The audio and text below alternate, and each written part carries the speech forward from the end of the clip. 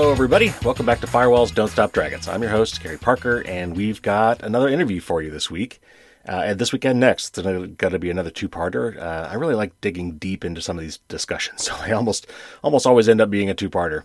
And this one, we're going to be speaking with Renee Dudley from ProPublica, a wonderful organization, one that I wholeheartedly support, about ransomware. And it comes up often, but these guys have done some really good investigations and deep dives into really ransomware as an industry. It's gotten to be a really popular hacking technique, and because it's really lucrative.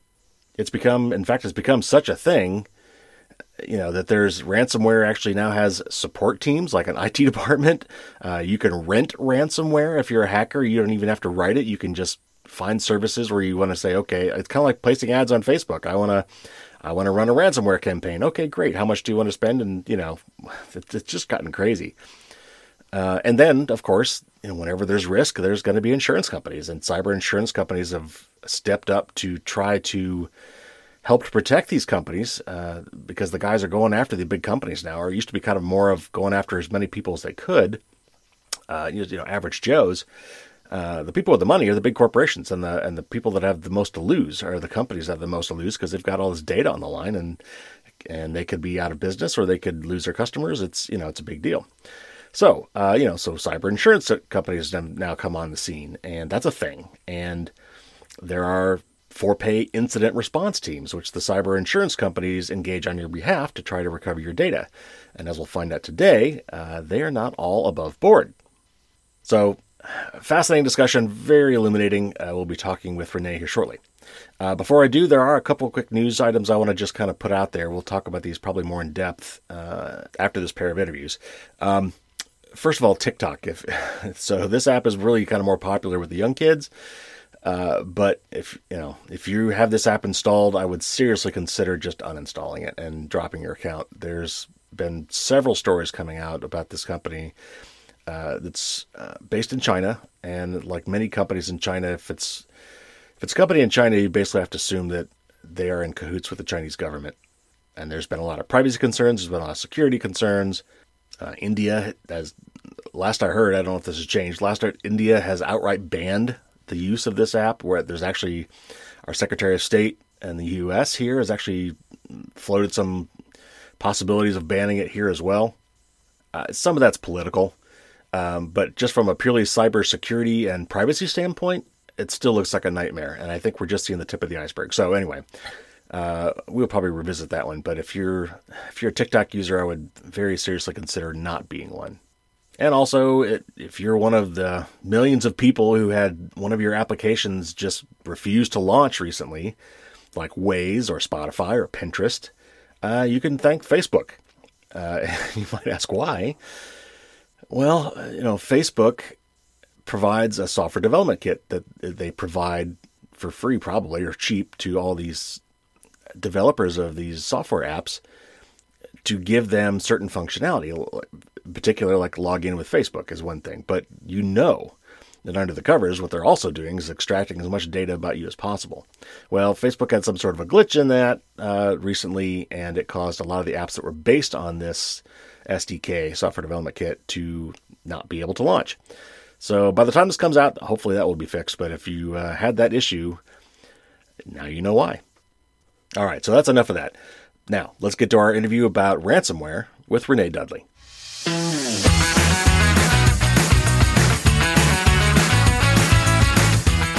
All right, Renee Dudley is a senior reporter at ProPublica. Prior to that, she has worked at Reuters, Bloomberg News, and the Post and Courier in Charleston, South Carolina. Welcome to the show, Renee. Thanks very much. Why don't we start off? Why don't you just tell us what sort of work you do at ProPublica, and maybe just tell us a little bit about ProPublica itself. Yeah, ProPublica is a New York-based investigative newsroom, nonprofit newsroom, and we tend to focus on big enterprising stories that aren't typically covered by the rest of the mainstream media. And I'm a technology reporter, and last year I spent most of the year reporting on ransomware in ways that aren't typically covered by the news media. And what I mean by that is we, you see stories really every day about ransomware, and that's been the case for a few years now. Mm-hmm. And it's typically, sort of news of the day.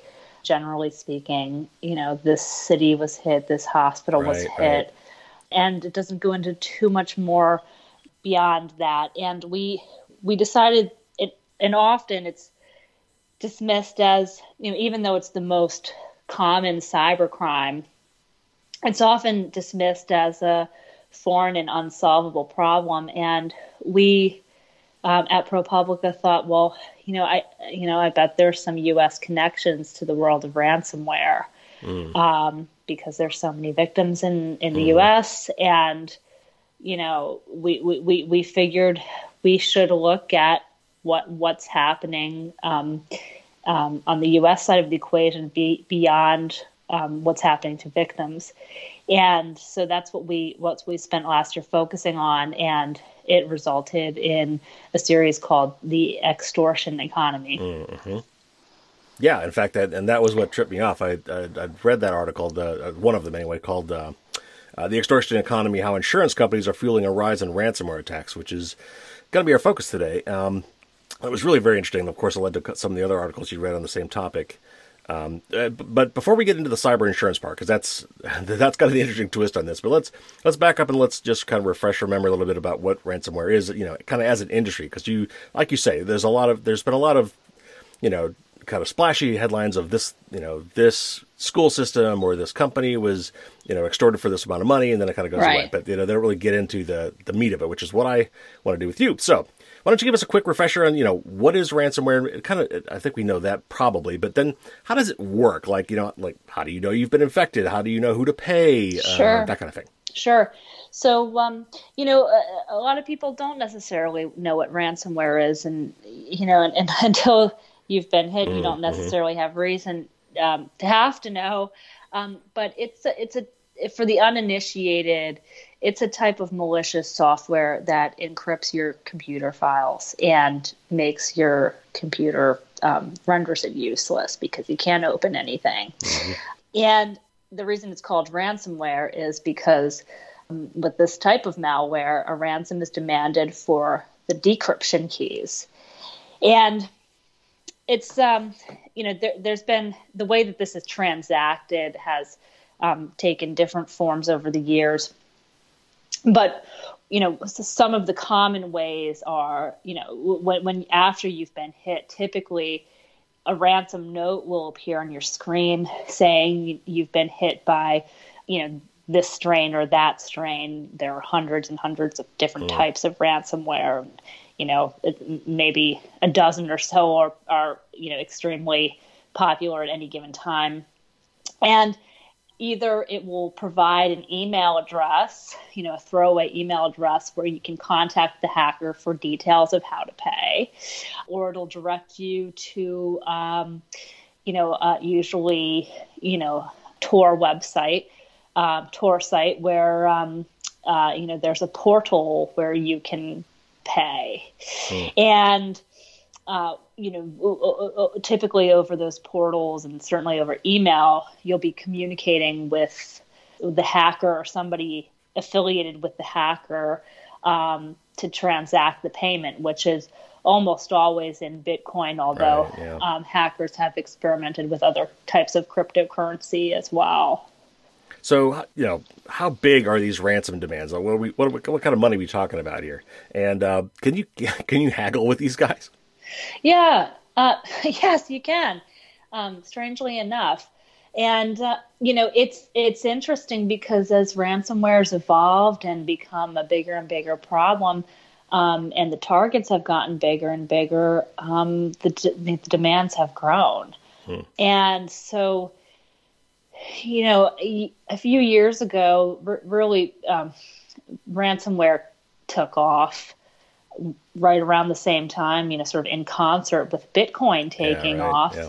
Because before that, even though, of course, the technology existed to develop, hackers had the tools to develop technology to develop and spread ransomware, they didn't have a way of monetizing safely for them because, any kind of ransom payment would include a bank paper trail. Right. So then Bitcoin made it quite easy, and it took off as a type of cybercrime. And initially, hackers used what's been described to me as a sort of spray and pray approach.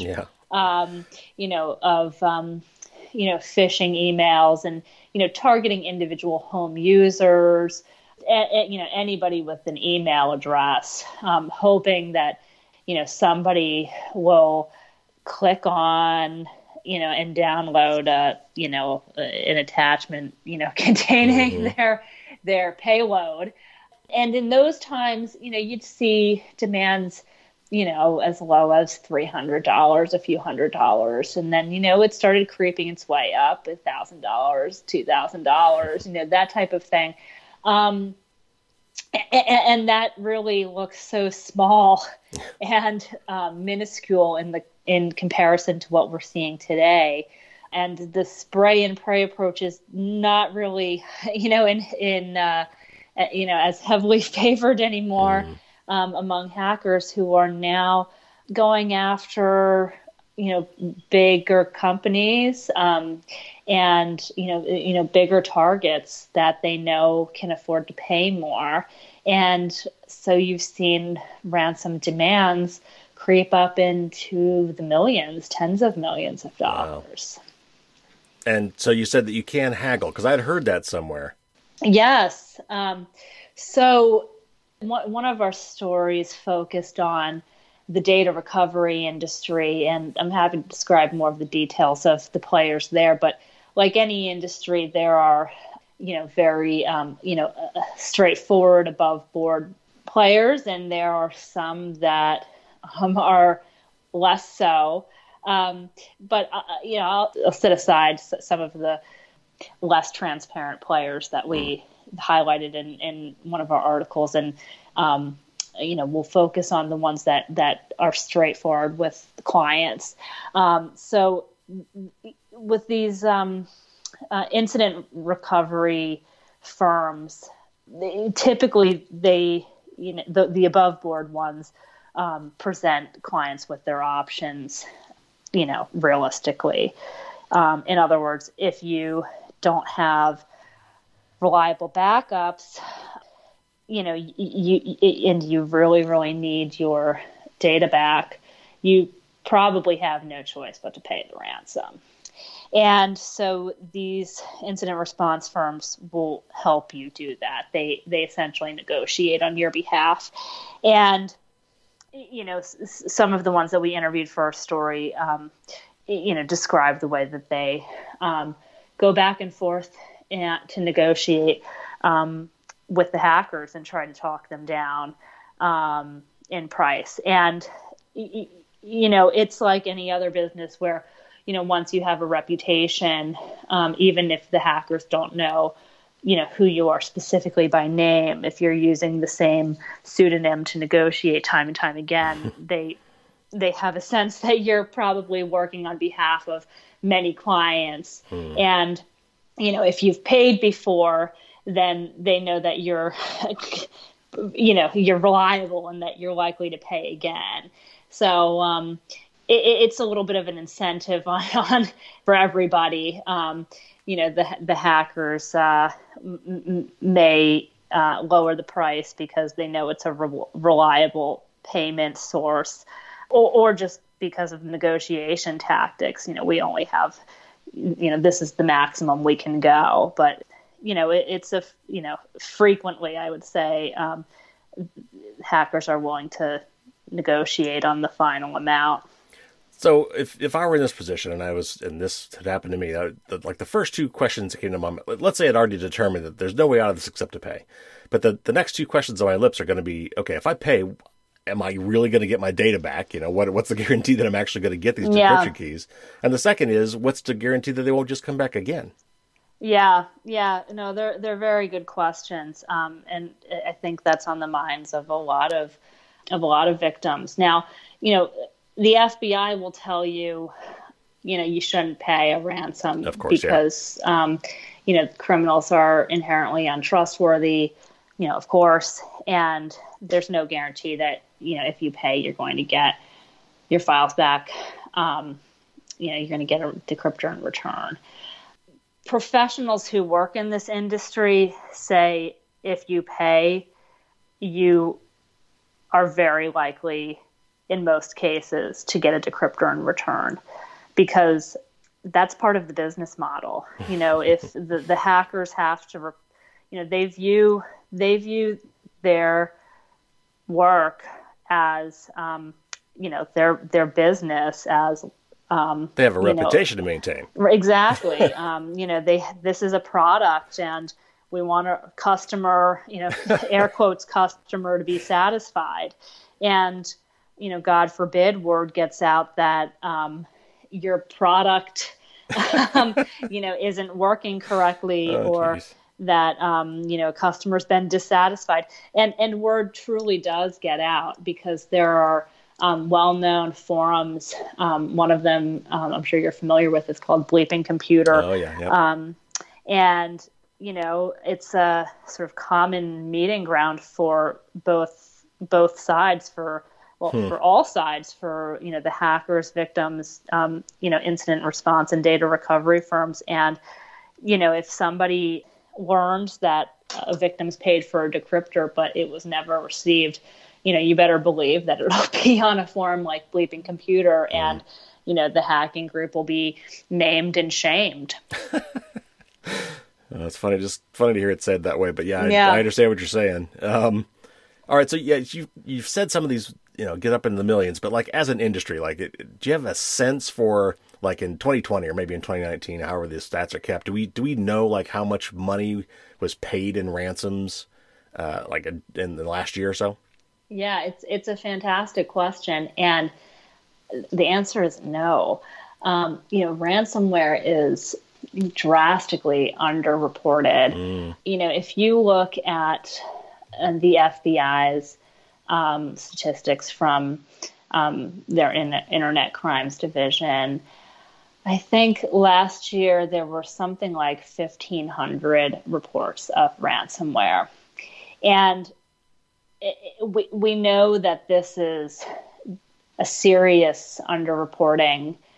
First of all, just by the volume of daily news stories that you read about this. I have a Google alert set up for ransomware, and it's a fire hose of incidents every day.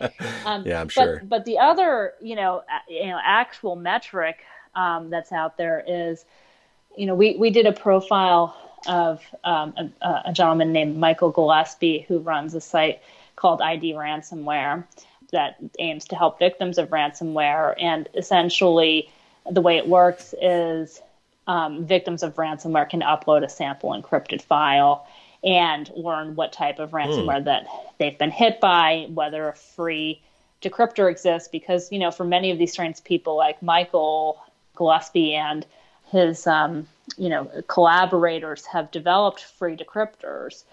So the site tells you if one exists, or if unfortunately in many cases it doesn't exist, and it otherwise directs you to places where you can seek help.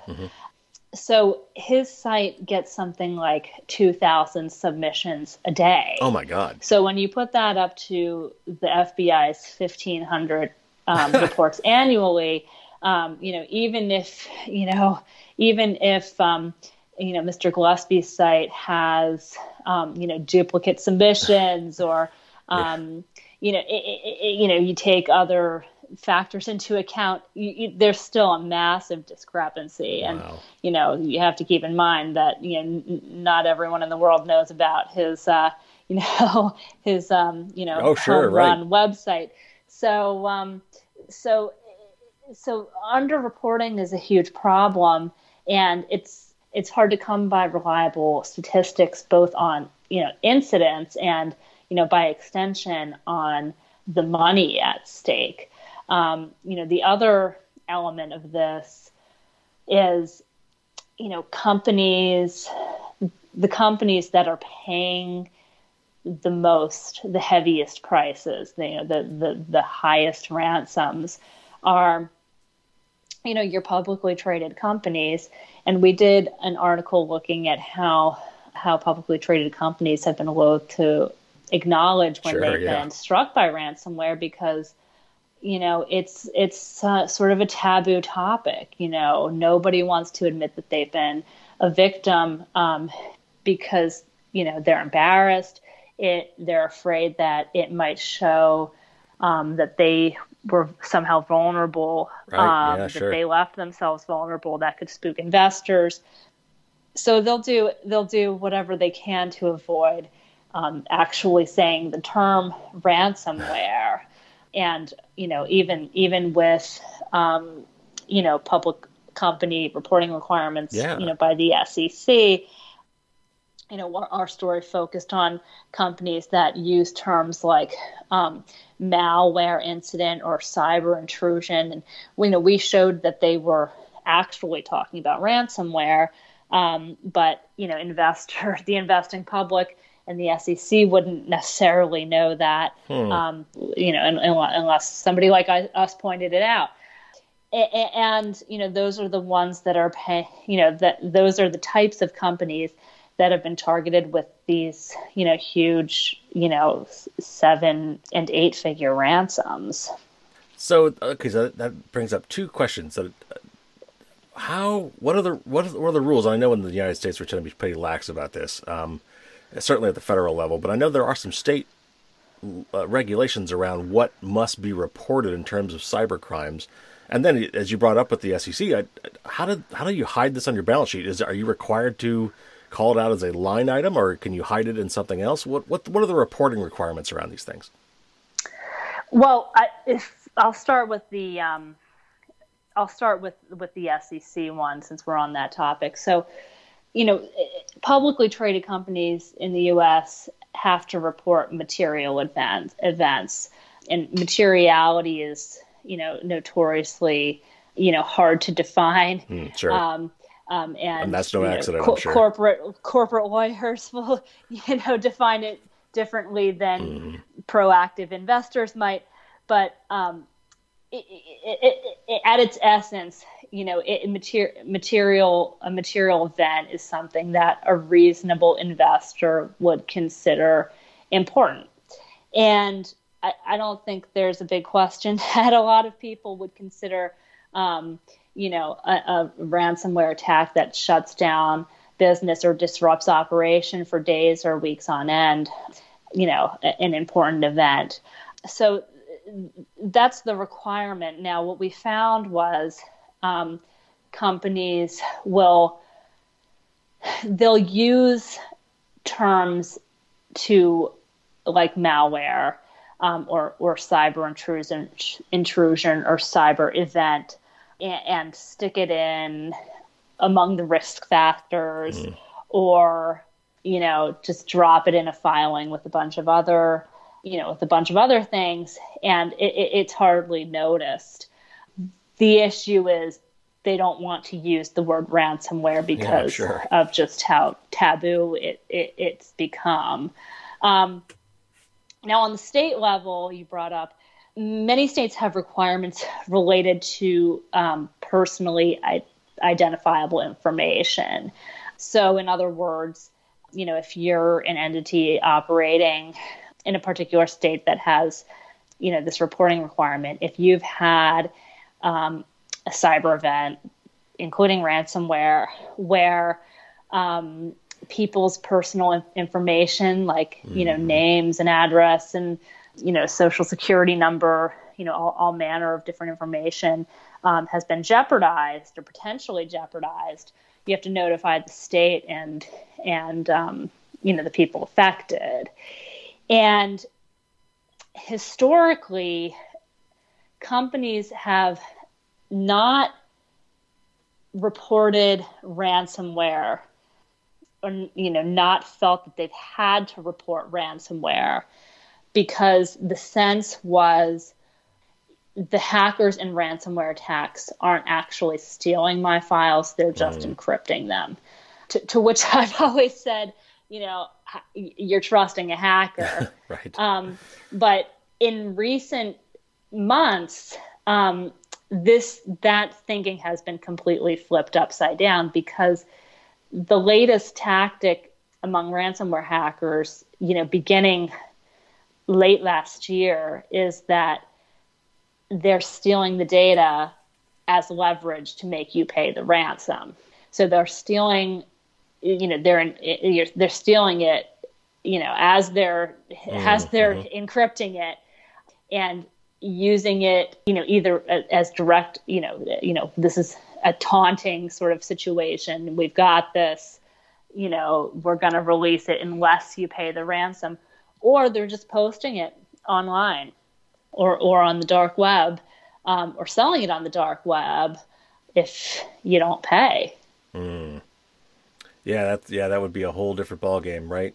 So it sounds like most of the laws are around data breaches. Then it's around making sure that you say something about it is only if it affects somebody besides you or the company. Correct. Yes. All right. So who is behind these attacks? I mean, I know that some people like to think that it's hacker kiddies and they're in the basement, or sometimes we all go full tilt. Oh, it's North Korea or China. What is it really? I mean, who is really doing these attacks? Yeah, that's a good question too, and a hard one to answer, because there's never been a prosecution in the U.S. Oh, wow. of a ransomware hacker. There was one indictment in November of 2018 related to the infamous SamSam ransomware. That affected both big companies and big cities like Atlanta. It wreaked extensive damage, and the hackers collected, millions and millions of dollars in ransom, and caused, I think the indictment said $30 million or more in damages. Wow. Tens of millions in damages.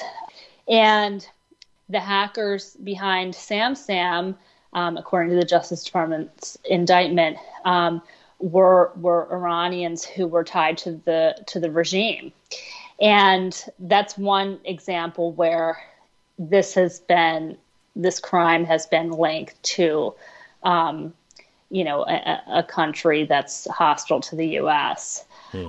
Since then, That's the one and only indictment that the U.S. has ever made pertaining to ransomware, and the two Iranians who were indicted, have not been arrested, right, of course, shocking, because there's no extradition treaty with Iran.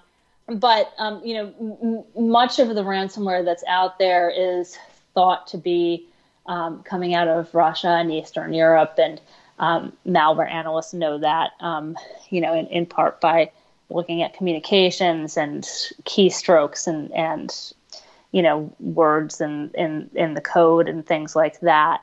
But it's not clear, how closely this is tied to hostile state actors. So we don't know if it's state-sponsored versus, Russian mafia kind of thing, organized crime.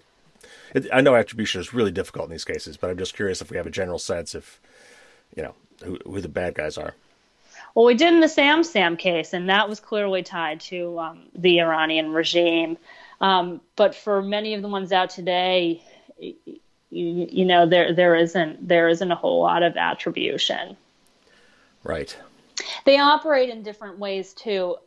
Some of them, some of the strains have, like we mentioned earlier, there's hundreds of different strains of ransomware, and maybe there's a dozen very active ones at any given time, and some of them they have different structures. Some of them are what's known as ransomware as a service, which is ransomware that's developed by one entity, and then the product is sold to affiliates who actually distribute the stuff, and it's more of a diffuse organization. And then others according to malware analysts, appear to be, more centralized in their operations. Yeah, I think one of the craziest things I heard about ransomware is that some of these actually have tech support. Like, when you call in to pay and you say, I don't know how to get Bitcoin, or I don't know what to do. Yeah. How do I use my decryptor? They actually have people on call. Yeah. And, there's, sort of different departments, if you will, different areas of expertise. Let me transfer you. Exactly. There's the people who actually develop the malware. There's the experts in distribution and finding vulnerable entities to attack.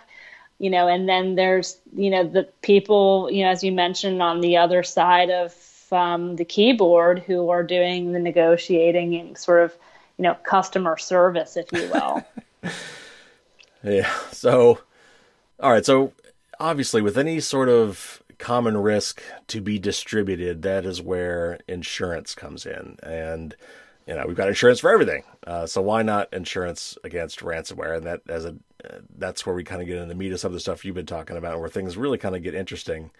So, and we actually have had some cyber insurance company rep on the show before to talk about it. But I'd like to get your perspective. So, but tell us a little bit about how cyber insurance works. Like, what's a typical policy like? Is it, what's it cost? What are other deductibles, coverage limits? Is it like any other insurance?